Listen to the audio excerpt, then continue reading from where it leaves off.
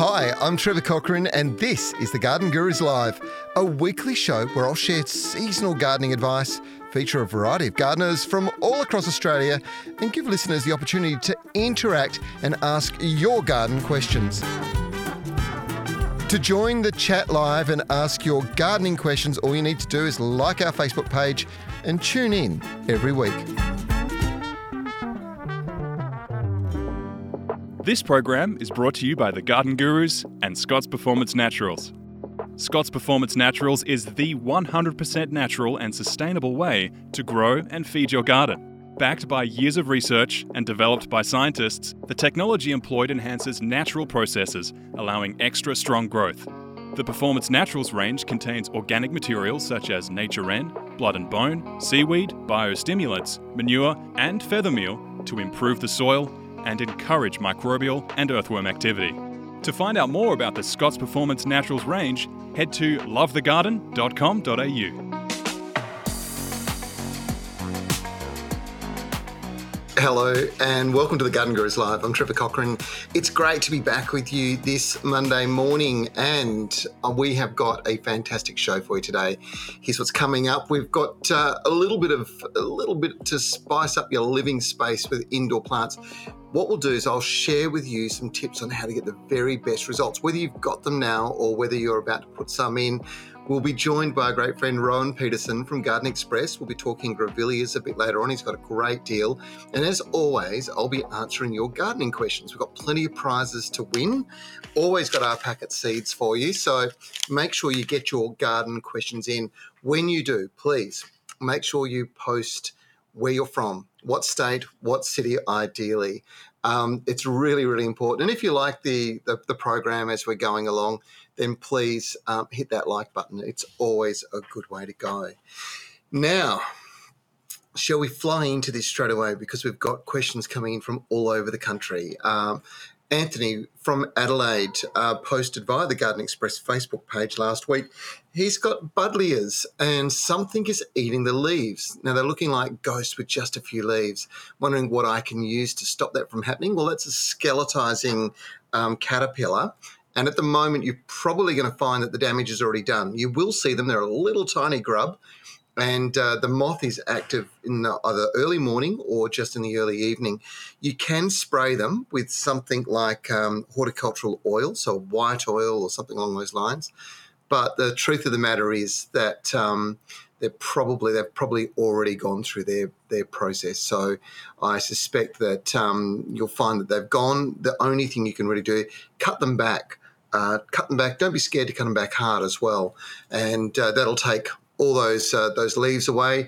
If there are grubs and caterpillars on them, then you can make sure that you actually get rid of those cuttings, those prunings, via either the compost bin, so you get them really, really hot in there and just kill off any eggs. Hopefully that helps. Marisha in Perth. Hello, Marisha.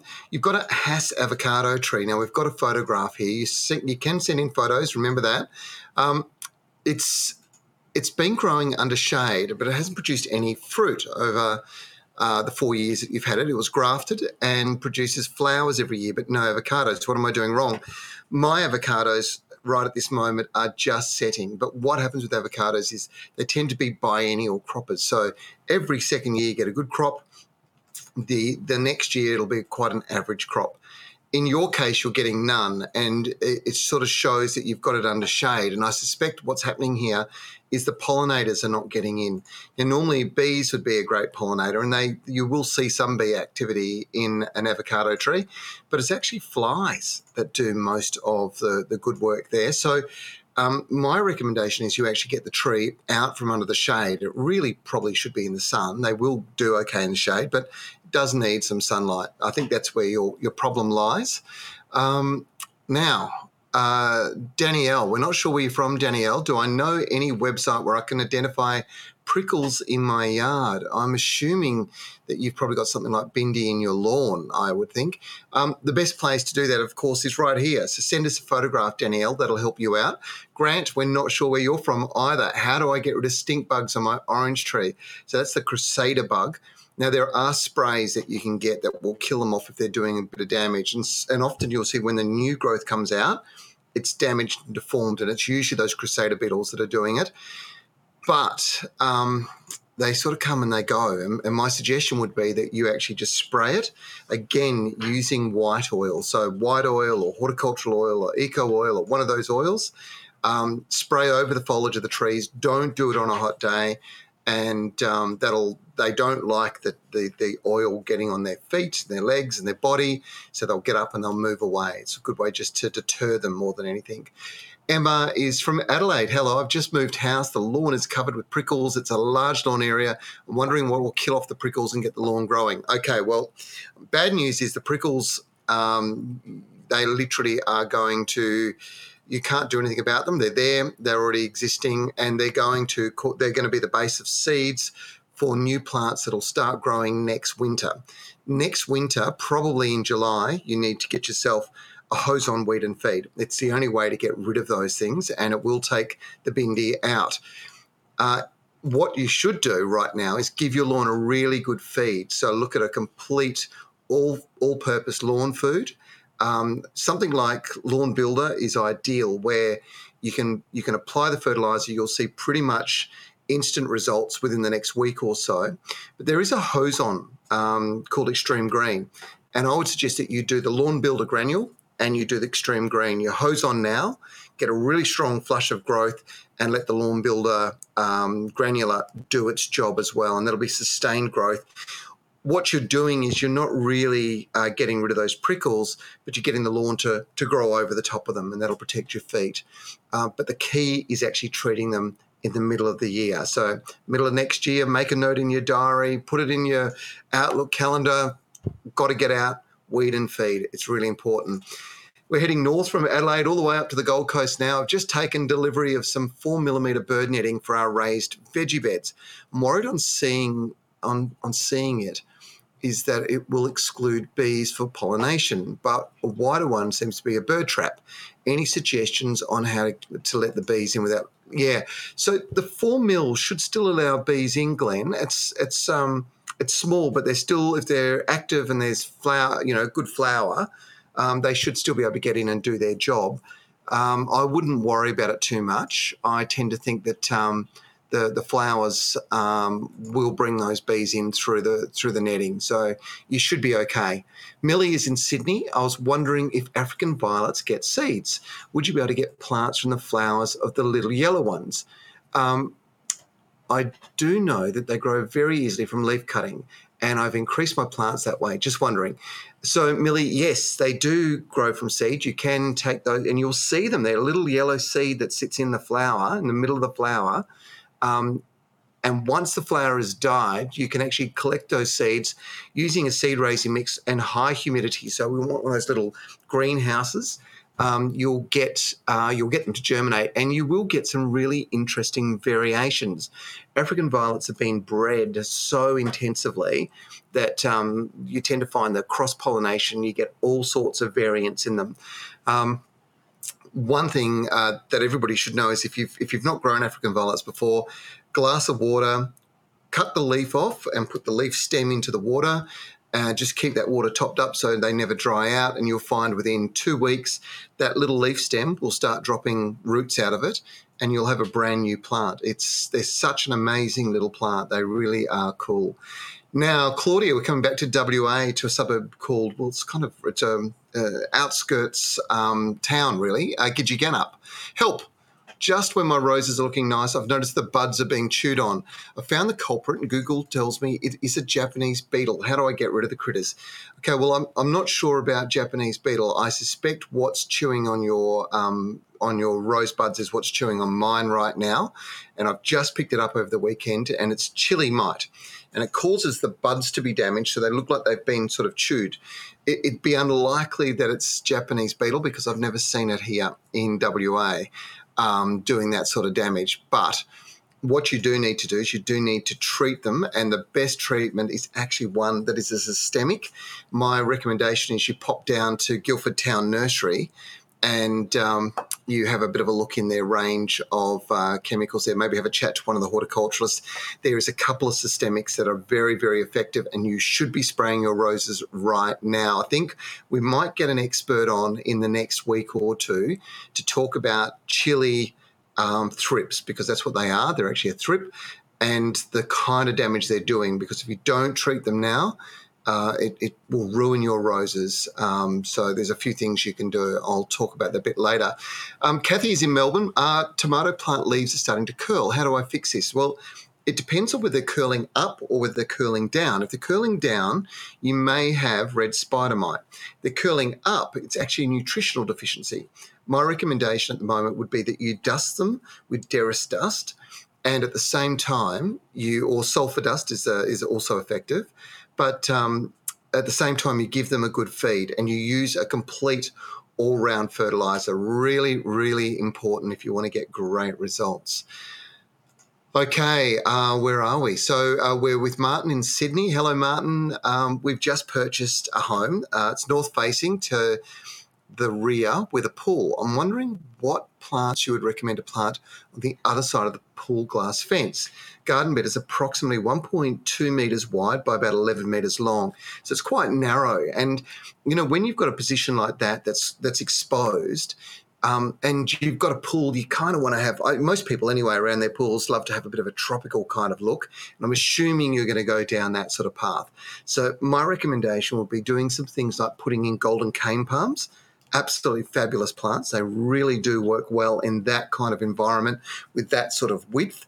And interspaced in amongst them, because you're in Sydney, you can be putting some of those slightly more tropical plants in, like crotons, or maybe you want to think about Cordyline terminalis. That's often known as the tea tree, but it comes up, it's got a beautiful variegated foliage, and it'll work really well.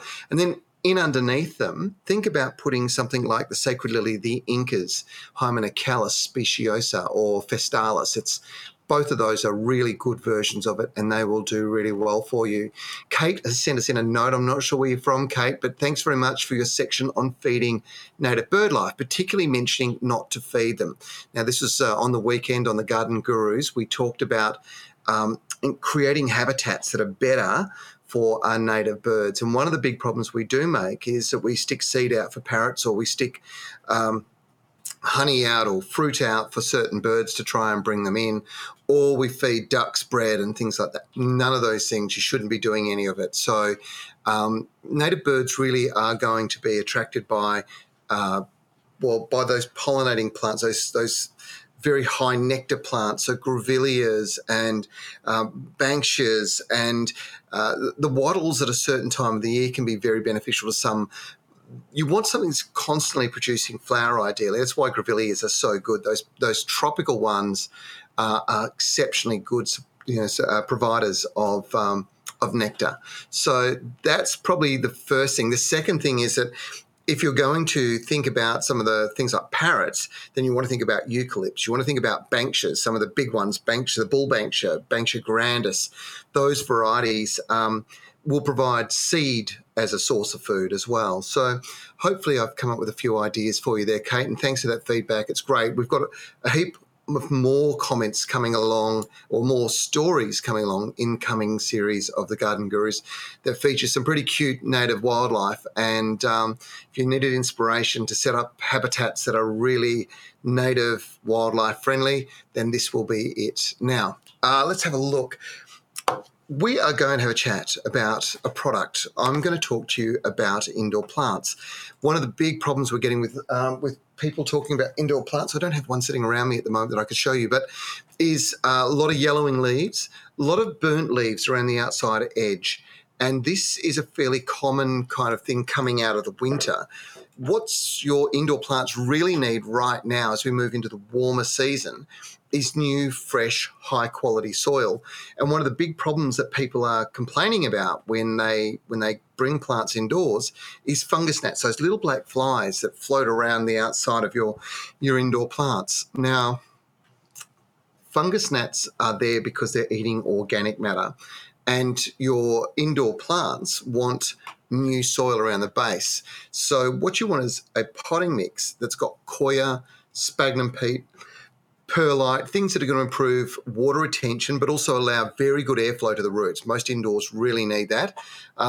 So you don't want any compost, you don't want any pine bark in like the traditional potting mixes used to have.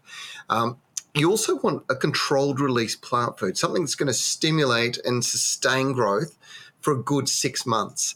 And this is where Scott's Osmocote Indoor Plant Premium Potting Mix really comes into its own. It's the one in the grey bag. You'll see it's about a 10 litre, I think. And it's absolutely sensational. You can see Nige is doing the job here with a Rhapis palm. And this is the way that you really do get great results. Back it up with a little bit of pour and feed liquid fertiliser. So that's 1 cap of that per week. In over the foliage or in around the base of the plant, and you are going to end up with the most amazing, happy, healthy indoor plants. And it's all down to this particular potting mix. It's what the professional use in a professional nursery. And this is the great thing about Scott's is that the evergreen range of products is one that is constantly used by professionals, and then this is the evergreen people, take those potting mixes, put them into bags that are then available through outlets such as Bunnings. It really is a great way to get great results out of your indoors. So the combination of Osmocote Indoor Plant Premium Potting Mix and also that pour and feed going to deliver amazing results for your indoor plants. And I just want to show you this one, because talk about amazing indoor plants. This is a really good example of one plant that's benefited from that sort of behaviour. That's that Zamioculus raven. So what's incredible about this plant is the foliage is black. There you can see, but the new foliage comes out green, and then as it matures, as it ages, it actually turns black. So you end up with this amazing dark architectural structural foliage. You can see it, just what a great plant that is. And the key to it is feeding it, not overwatering. Indoor plants, the biggest killer of indoor plants is probably overwatering, and making sure you've got the right potting mix. If you've got indoor plants at the moment, pot them up, look for that. It's a really good way to go. Okay, we'll keep rolling along. Amanda is in Adelaide. 3 corner jacks. How do you remove them from your lawn? We've had them for years, but now they're ridiculous. You can't walk barefoot across the lawn. Been told it's a waste of time to try and get rid of them. We're in the Adelaide Plains area in South Australia, so burning isn't an option. Any advice? It is definitely one of the worst thorny prickles that you can get in a lawn or in a garden bed. And the only way to treat it is to use a selective herbicide. But the trouble is you can apply it now. It's not going to make any difference at all. They've already formed. You have to do it in the winter months. It's really important. July is usually the catalyst month when they start producing flowers and stop growing.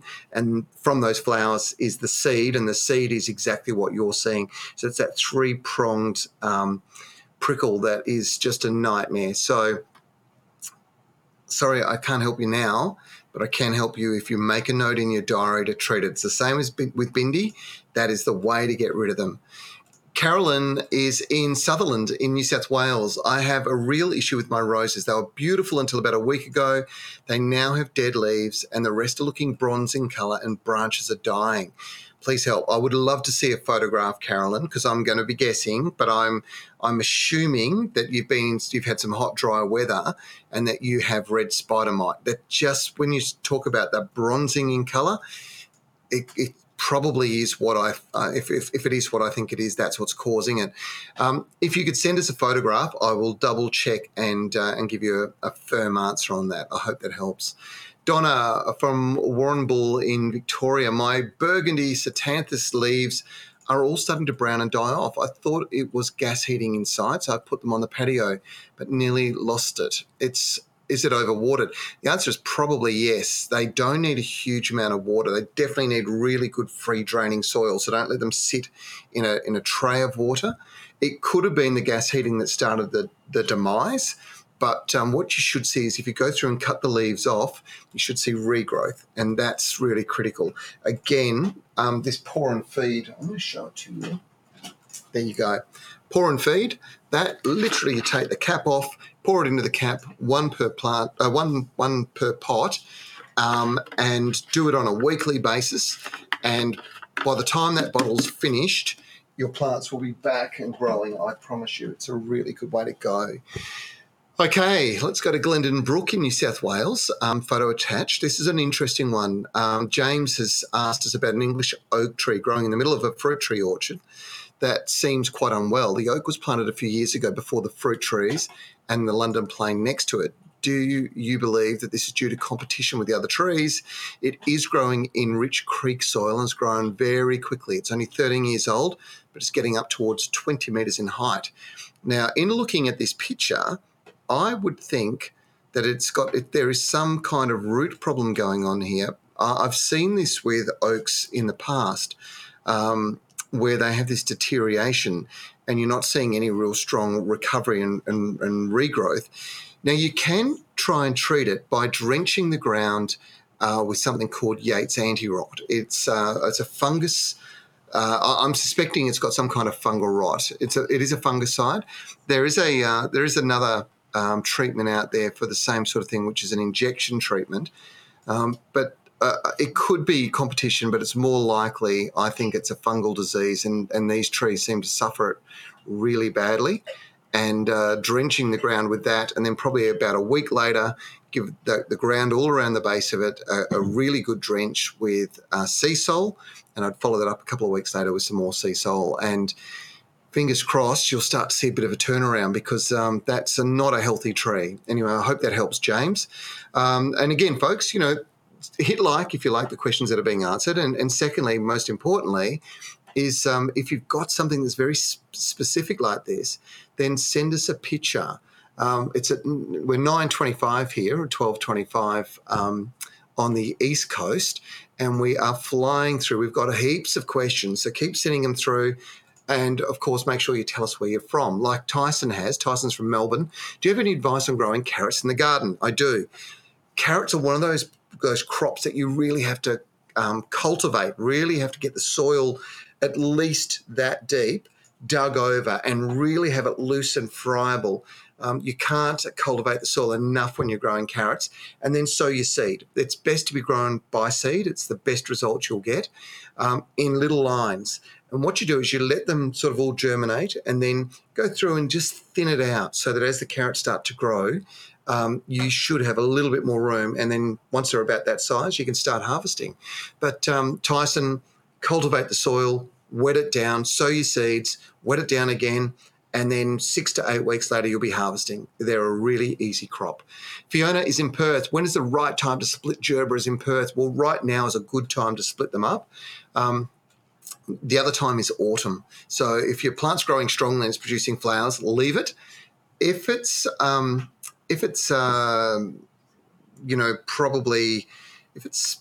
producing buds, or if it's looking like it's a little bit on the sad side, then you'd think about splitting it right now, I would think. But, I would suggest autumn actually is my preferred time, because you should be getting a lot of flower just coming through at the moment. Linda Cooper, we're not sure where you're from, Linda, but your problem's an interesting one. You've got a beautiful pink Singapore lily, and your Singapore lily, I think we're going to pop that picture up, and it is not happy. In fact, the leaves are all curling. And this is the third year in a row. Now, you've cut it off before it's got to 6 foot. I'm pretty sure it still flowered last year with it. Seems okay. Now, what's causing this twisting gnarling on these photographs? And if you have a look, folks, you won't see this. Not a bug that's doing this that's really obvious and evident. But if you were to pull the leaf sheath down and you look inside, you're going to see mealybug. And mealybug looks like almost like a white powder, I suppose. When you have a closer look, you'll see little dots, and those are the actual mealybugs.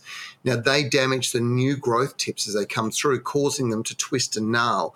The only way to get rid of it is to use the systemic. And Singapore lilies are, I've seen this with agapanthus. I've seen this with Sacred Lily of the Incas, where it will cause this gnarling and twisting. It's quite common. So what do you got to do? Definitely you want something that's going to move through the sap of the plant because it's almost impossible to get in and treat these guys. They'll be in the roots, they'll be right in the leaf axis, so it's very difficult to treat it, short of drenching with chemicals. So systemics are the way to go, and you need to, Linda, pop into your local garden centre. If you've got a Mitre 10 nearby, maybe have a look for MaxGuard because I think they still stock that, and that's exceptionally effective in controlling mealybug. I hope that helps. This show is brought to you by the Garden Gurus and Evergreen Garden Care. Evergreen Garden Care and their market-leading brands are some of the most trusted consumer brands within the garden care market. They produce high-quality garden care products designed to help people create their own green oasis. Whether it's a garden, a balcony, or potted indoor plants, they want to inspire anyone, anywhere to be able to easily create and maintain their own garden. To find out more about Evergreen Garden Care, head to www.lovethegarden.com. Caroline is in Perth. Hello, where can I buy a male kiwi plant? Bought a female one, but I haven't been able to find a male one. Well, kiwi fruit do require a male and female, so they're separate plants. The best place in Perth is probably going to be Tas1 Trees. So you want to head out there. Joe Tassoni is the guy out there who will help you find a male kiwi. And you need to make sure you've got the right one too. So you tend to find you've got to have a Bruno and a Hayward. Let him probably give you that advice. If you know what your female is, it will also help. Lynn is in Claremont. We're staying in Perth at the moment. I've got a north-facing garden, would like some ideas on what to plant. So north-facing gardens have great advantages because they're warmer. They're always exposed to the sun. The soil tends to be warmer, and they tend to be in Perth protected from the breeze. So there's three things going for you. The only thing is that peak of summer, that's so red hot, they can be quite problematic. Things like roses love that kind of environment. They love hot, dry conditions. So, Lynn, you could go down that line. Certainly, if you're thinking about annuals, petunias can't go wrong. Vincas can't go wrong. They love those climatic conditions. If you're thinking something a little bit more tropical, then think about things like those. I talked about them before, actually. Golden cane palms love that environment. So there's a few sort of planting ideas, but the best source of advice is always going to be to go and talk to your local garden centre. And there's some really good ones in and around Claremont. I'd stick my head into Dawson's and explain the situation, take a couple of photographs. You should be fine. Caroline is in Melbourne. Hello, Caroline. So we've planted carrots. When do we know when they're ready to eat? What causes them to be woody inside? So they get woody inside when they've been left in the ground for too long. That's just a maturing thing of the root. The trick is usually you can start harvesting about 6 weeks after planting. So the key here really is to make sure that you're checking them, and the way to do it is just to scratch the surface of the soil away, and you'll see the head as the growth comes in. You'll see the head, and if the head's about, I don't know what that is. That's probably about 2 to 3 centimetres across. Pull one out and just test it, and that'll be the way to do it. Don't be scared. They really are very easy plants to grow. So. That hopefully is of some help. Okay, Carenza is in Leschenault in WA. I'd like to know if I can transplant my mulberry tree. It's 5 years old and it is fruiting. Definitely can. Definitely not now though, Carenza, because what you'll find is mulberry trees are deciduous, and if you were to transplant it now, it will shock it. It'll drop majority of its foliage, if not all of it, and all the fruit, which would be a tragedy. If you can wait till winter time, you can transplant them because they go dormant then, and try and get as much of the root system as you can, move it into its new home, and you'll get a great result. I actually transplanted a massive one last week. It was last year. And I've got some of the harvest, some of the fruit that I've got from this year's crop. And it's all about making sure you've got your timing right. So what have we gone through 2 winters with it now? It's recovered last year, produced some fruit. This year it has produced masses of fruit, doing really, really well. So I think I need to slow down a little bit. I've been answering a lot of questions. There's a lot going on. Last week, we spoke about great plants for shaded areas. And this week, we're thinking about summer and plants that are water-wise. And joining me to discuss that is my mate Rowan Peterson. G'day, Rowan. How are you? Hey, Trev. How you going, mate? Good, good. You know, we were just talking earlier on. A lady asked a question about the best plants to attract birds into the garden. And of all the natives, and there's so many natives that all do wonderful things when it comes to bringing in really good, good food sources for birds, the best of the lot has to be grevilleas. They are just amazing. And some of them will feed large birds, and some of them will feed, the big wattle birds and so on, and some of them will feed smaller birds. But one thing that most people don't realise is they provide an amazing habitat for birds as well. So the structure of the shrub of a grevillea is really good for small birds to be able to set up nests. So adding them into your garden now is a smart way to go. Absolutely. And we've got an amazing deal as usual.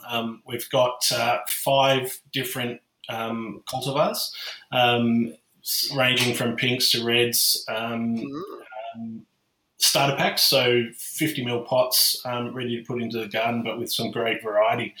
And it's a 25% saving this week, so you're going to get all 5 for just $25, which is even better. Wow, that's a great deal. Now the varieties you've got are Ivanhoe, Winter Delight, Bonnie Prince Charlie, which is a ripper of a shrub. You can see it there.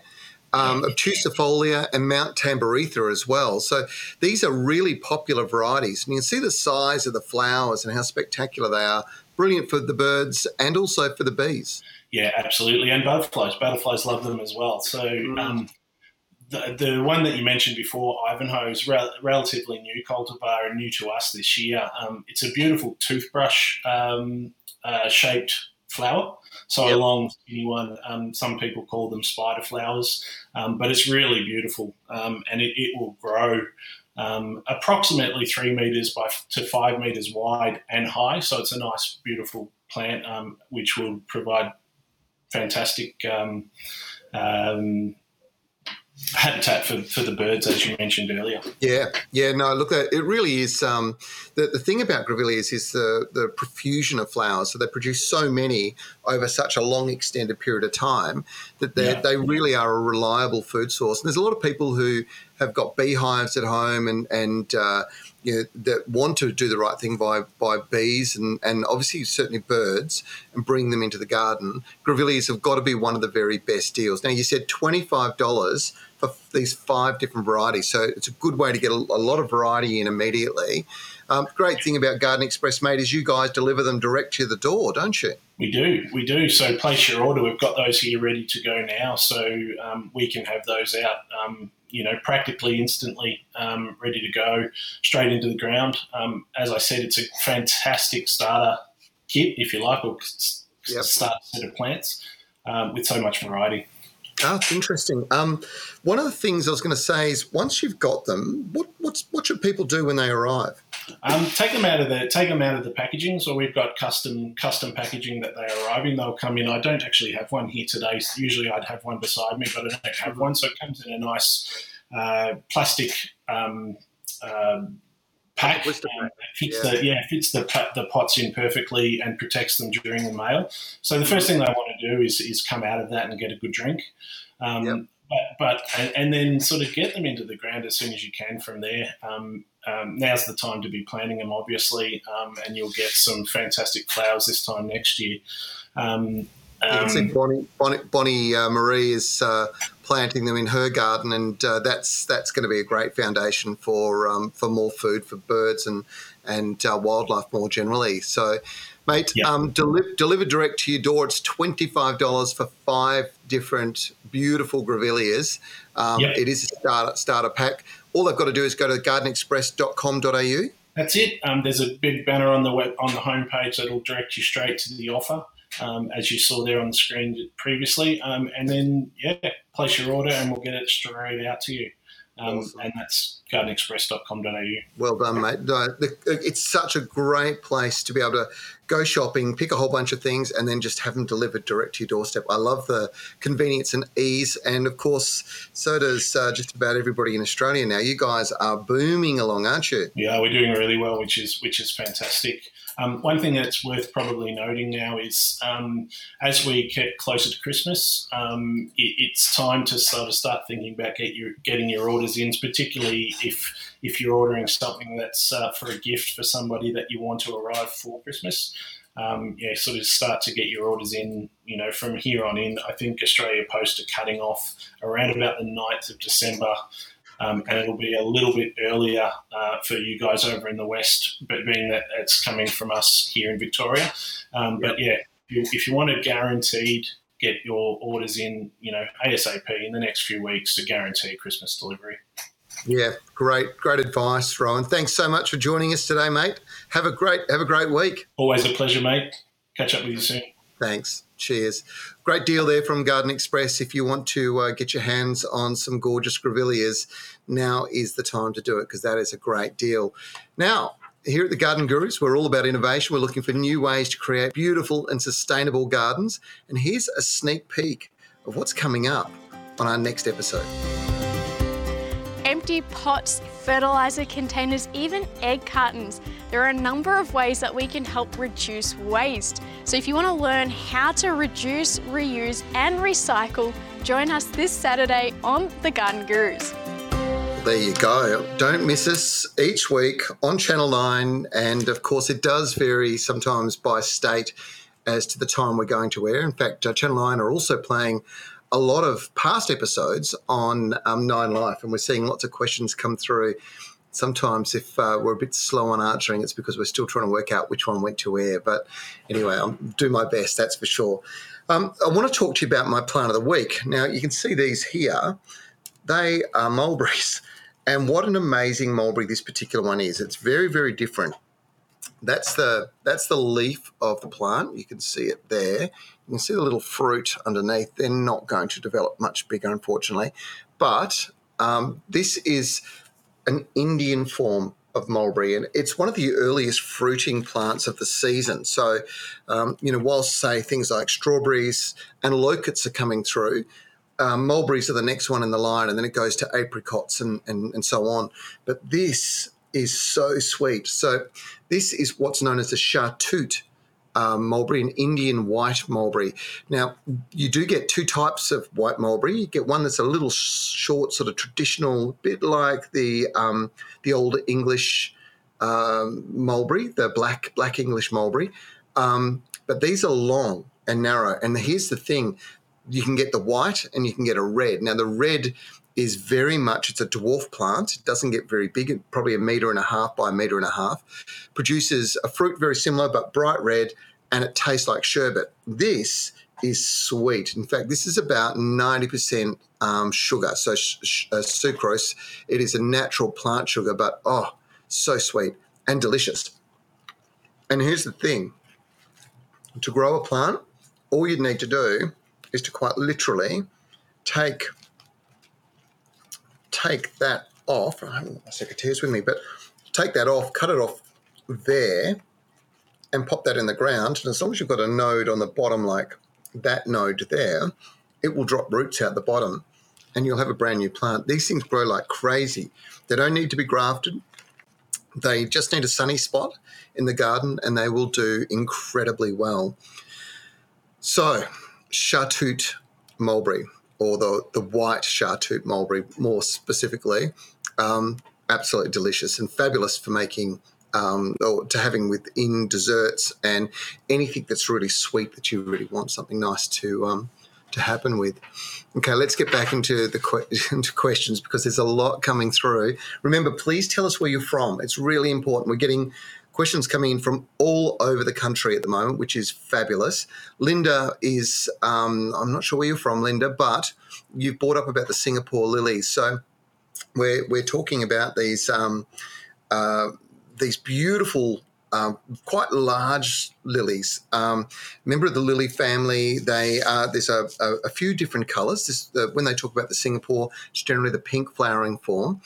And again, distorted curled leaves. Now, it's just one of a bunch of them apparently. The others are 7 foot tall with 30 plus flowers.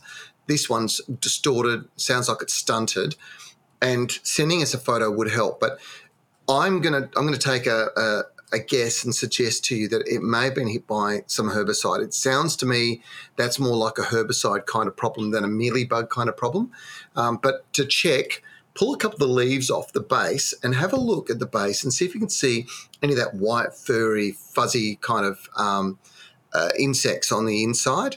And if you're seeing those, you've got mealybug, and they'll be in the growth tip, and that's causing the leaves to contort and curl. That's when you treat with systemic insecticide. But I think it could be a problem with coming in contact with something like either a weed and feed. Often people go out and weed and feed their lawn, but there's a bit of wind around, and a bit of overspray comes in, and that can cause a big problem with these sorts of plants. They will grow out of it typically, so it should get better. It might just be slower than the others, Linda. I hope that helps. Nicola is in Melbourne. Hello, Nicola. My fig tree is producing mushy fruit that seem almost hollow. No evidence of bugs, and foliage looks healthy, fed last month. Early season figs can often do that.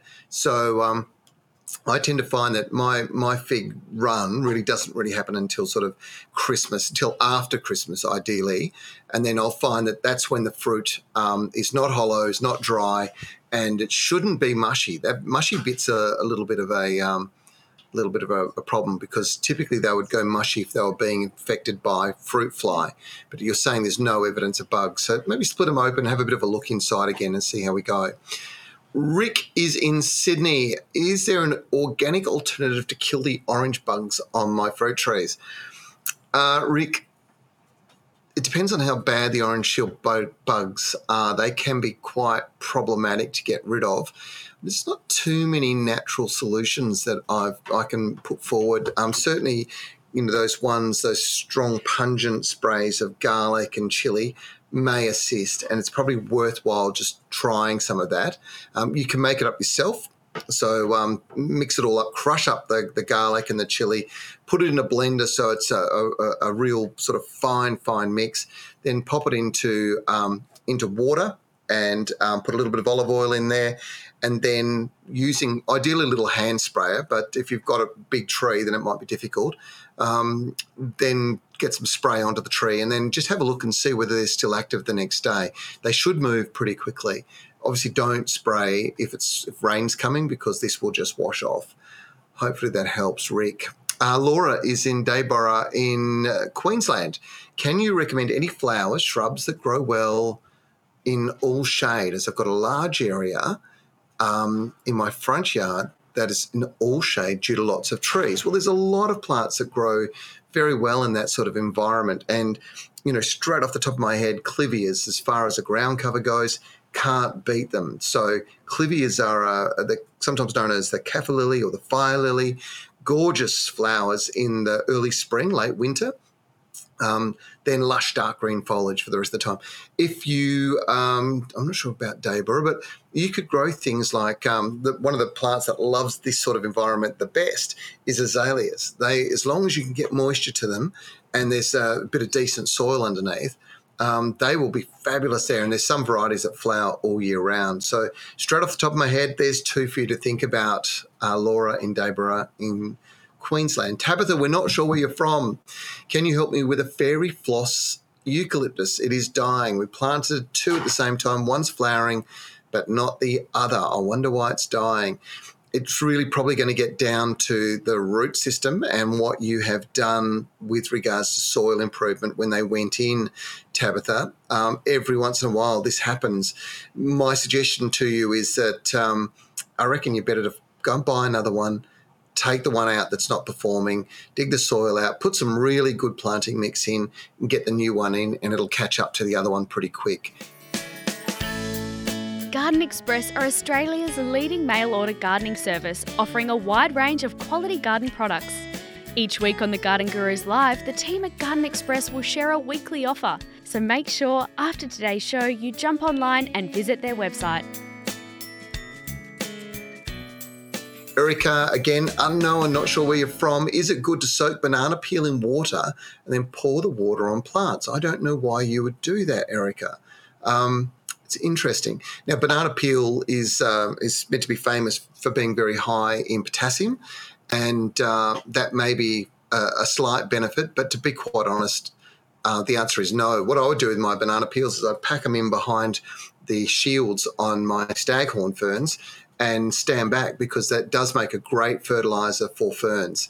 So you can do that. Another thing is you can use it to trick some of those plants like bromeliads that need to be stimulated into flower. You can trick them by putting banana peel in around the base of them and then a plastic bag over the top and leave them for a couple of weeks. And you'll find that the ethylene gas, as the banana peel breaks down, is a trigger for the bromeliads to come into flower. Hopefully that helps. Greg is in Parkville. We have a glass house that currently gets way too much sun, defeating the purpose of it as it cooks everything in it. Ideally, how much direct sun, if any, would work? I have tried shade sails, but not working. We're definitely going to move it somewhere that maybe just has morning sun. Perfect. Mornings. What you actually want is you want morning sun, afternoon shade, ideally. There are some specific interior shade materials that are reflective, and they make a big difference on cooling it down. So for glass houses, that's kind of what you need. They're kind of like a alfoil kind of effect. So silver reflects light out, cools them down, does shade them quite heavily, and you need to go to a glass house specialist as such. So you might want to contact somebody like Sproutwell Greenhouses. They're pretty good. Or maybe just do a little Google and have a look in your local area as to who may be able to assist you, who is a glasshouse specialist. That's really important. Margaret, unknown, can you help me with suitable fruit trees or bushes to plant along my fence line for privacy? I want some wow plants when I walk into my backyard, and I thought maybe a Chinese cedar tree, native frangipani, or native gardenia. Also wanted it to be bee attracting tree if possible, and trees that are safe for storms. It's fairly specific sort of request coming on there, Margaret. I think if you're going to plant along your fence line, the ones that you've suggested are probably pretty good. The native frangipani, native gardenia are sensational plants, and even if you really want to bring bees in and you want to bring birds in, then planting multiples of them along the fence line would be a great way to go. You can also do things like if you want to bring birds in and bees, you can think about some of the viburnums. They're pretty good. There's a few different forms that you can use that produce lots of wonderful flower, make a great hedge as well. And there is a bit of wow factor with viburnums. They can be quite special when they're in full flower. And I was going to suggest to you that there's probably actually a few of them that you want to go and have a look in your local garden centre, to be quite honest. Have a talk to them. If you're going to go down the idea of native frangipanis and native gardenias, then you probably want to be hanging out in the native section, because there's some beautiful small dwarf grafted eucalypts as well that have got stunning flowers that would make a great addition to that kind of planting. Hopefully that helps. Samantha, if I planted heaps of broccoli seeds in the same hole, will they grow, or do I have to separate them? The answer is you really only need one plant, one broccoli plant. So you really want to, when they start to sprout, pull them apart, just gently tease them apart and spread them around the garden, or put them into pots, and they'll all produce beautiful broccoli. That's my bit of advice for you. Rachel, my peace lilies keep turning black. Can you tell me why? Generally, they do that because there's too much water. So soil with peace lilies has to be open and porous. They need to be moist but not too wet. If they're saturated, it's a big problem. Hopefully that helps. Again, please let us know where you're from. It's a really important thing. It is. It makes such a big difference in the way I answer your questions. Now, Karen, for example, she's from Western Sydney. Can you recommend any shrubs about 1.5 metres high for my new garden? I love natives. Well, we just talked about grevilleas, and some of those, what I call tropical grevilleas, those are the bigger ones with the big flowers. They are sensational, really, really beautiful. There are a lot of different types of native plants, and the best thing to do is to get into your local garden centre and explore. Really, really critically important that you have a look at a diversity of options out there. So Diandras, Banksias, Grevilleas, Hakeas, they are all wonderful plants, and there's a lot of them sit at that sort of 1.5 metre high range, and they'll bring in heaps and heaps and heaps of birds and bees and just, a lot of joy for you this time of the year in particular. Rucky is in Nelson Bay. How do you get rid of pennywort? Well, some people would be, they'd kill to be able to have that much of it. But it can become a bit of a pest as far as a ground cover goes. The solution to it is probably going to be digging it out. I'm sorry, it's not the one that you probably want to hear. You don't really want to be spraying anything over it. There is one other way to do it, and that's to turn the water off, because it doesn't handle dry conditions at all well. So if you make sure the sprinklers are not on, wherever the sprinklers are not on, it will die off, and it doesn't come back. So it doesn't have rhizomes under the ground or anything like that that's going to keep it bouncing back. It should set it back a fair bit. You can mulch over the top of it as well. So we've got 7 minutes to go, and we've got a few questions here still flowing through. It looks like everybody in Sydney is asking questions today. Samantha, we're not sure where you're from, but can grass grow on clay? So it's a pretty generic kind of answer. Typically, clay gets very, very hard during the summer, and it's not very aerated. So all plants, all their roots need is a fair bit of soil, a fair bit of air in the soil. When you've got clay, it's very compacted. What you should be thinking about doing, Samantha, is forking some holes all the way through the area where you're going to lay the grass out. Then get yourself something called gypsum. Now, gypsum is a natural product. It's sold sometimes as clay breaker. And what it does is it literally crumbles the clay up. It causes it to bind in little balls and opens it up, adds some structure into the soil. Then what I would do is put down a layer of an organic compost over the top, and then I'd lay my lawn down. And your lawn will do okay under those circumstances. It should break the clay up enough for it to be able to sink its roots in relatively deeply. But what you will find is on very hot days, your lawn may start to stress quite badly. There's not a lot you can do about that, because that's just one of those things with clay. The reverse to it is in the middle of winter, you might find it gets quite waterlogged. It's just the soil you're dealing with. Hopefully that helps.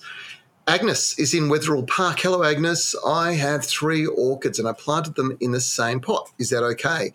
Well, it probably depends on how big the pot is and what type of orchids they are. Now, if they're all cymbidiums, that's fine. As long as there's a bit of room in there, that'll be okay. But if you've got a cymbidium and, I don't know, a dendrobium and a phalaenopsis, they've all got very different growing requirements, and it's probably not the ideal scenario. So have a bit of a look at it. If it's one type, they should be fine as long as there's enough room for them all to grow. Millie is in Sydney. We've got 5 minutes to go. This is your last chance. Get your questions in. Millie is in Sydney. Is it true that certain plants help you with your night's sleep if you grow them indoors, say like aloe vera, snake plant, or snake plant is also known as mother-in-law's tongue? I've certainly never heard that with regards to those 2 plants, aloe vera and mother-in-law's tongue. The only thing they're really going to do is they're going to clean the air, so you're going to have more oxygen in the air, and that's one of the great reasons that you want to bring more plants inside, because they're a wonderful filter for plants in an indoor situation, for air in an indoor situation. They take all the baddies out of the air, put lots of oxygen in. When the oxygen's in the environment, you should sleep really well. Plants that do bring on a sense of relaxation and better sleep patterns are things like lavender and also chamomile. They're both 2 really good ones. Not necessarily the best indoor plant, but what you can do, though, is have them outdoors during the day, and at night bring them in and pop them alongside your bed, and you will sleep better. They really are a wonderful relaxant, and, of course, that fragrance and perfume is really good. Now, Lindsay, that's got to be the question of the week, possibly the question of the year. What impact does GMO, genetically modified production, have on long-term outlook of farmers? Well, it's a good question, Lindsay. So if you're talking to canola farmers, about 90% of all canola in Australia now is being genetically modified. So, and the reason they've done that is because they've been able to increase the cropping. Certainly in third world countries, the GMO companies that are doing this work are showing that they can increase the productivity on arable land dramatically by using genetically modified plants, just increasing the crop, which helps feed the population. So there's a good argument in that space. The reverse argument is if we genetically modify something, what impact does that have on our bodies, on the environment that we live in? And I think the scientists generally would say the plants that are available genetically modified are not really harmful or dangerous. Is that something I'm comfortable with? Probably not. I'd like to see a little bit more time, a few more trials, and for us to get to the bottom of it. One very interesting story we did on this show, probably could be 6-9 months ago, was we had a scientist from Boston in the US where they have been genetically modifying, this particular case, ornamental tobacco, and taking a gene from a fungus that is luminescent at night, putting that into the tobacco, and then showing that the tobacco actually becomes luminescent at night. It glows in the dark. And I think there's a lot of work being done in that space at the moment. Now, that's interesting genetic modification. What we're worried about, I suppose, is if those plants breed and it spreads, is that going to be problematic? Are we going to change the way other plants are? And I don't know what the answers are to that. Maybe that's something we should look into and do an interview with one of the scientists who work in this space. We'll have a look at that and talk to the team here after the show. Great question. Well done, Lindsay. Matthew is in Melbourne. Do all Boronias have the same requirements? Yeah, pretty much they do. They do love free draining soil, but they need it to be moist. They do not like to dry out.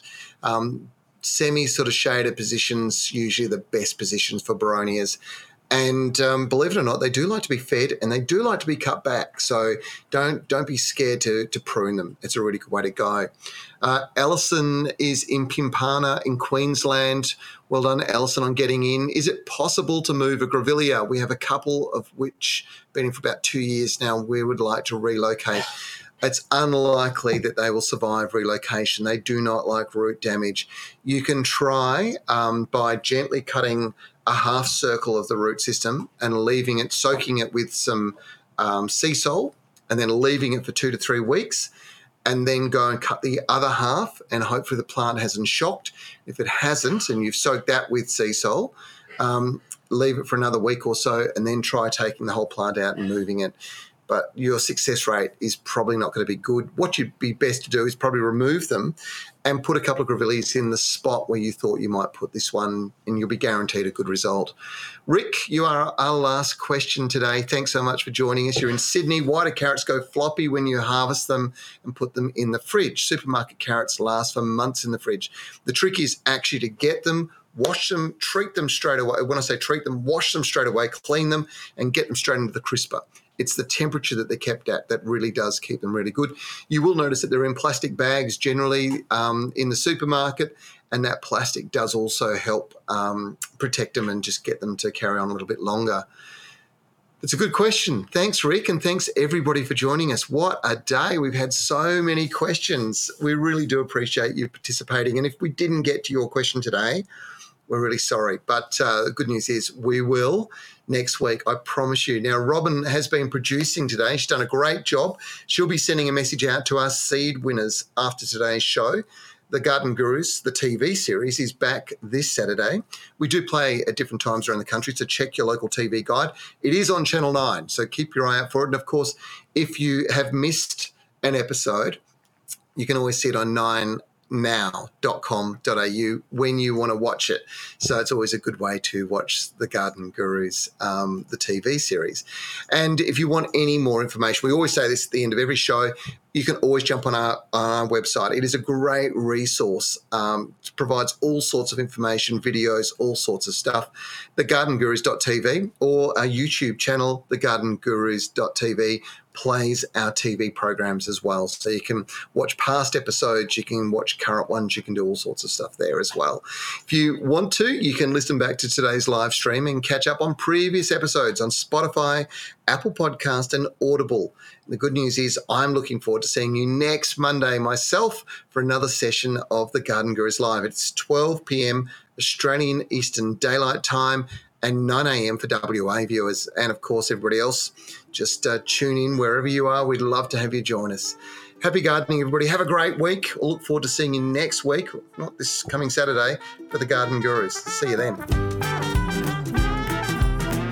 The Garden Gurus is back this weekend. Make sure you check out your local TV guide for your local times.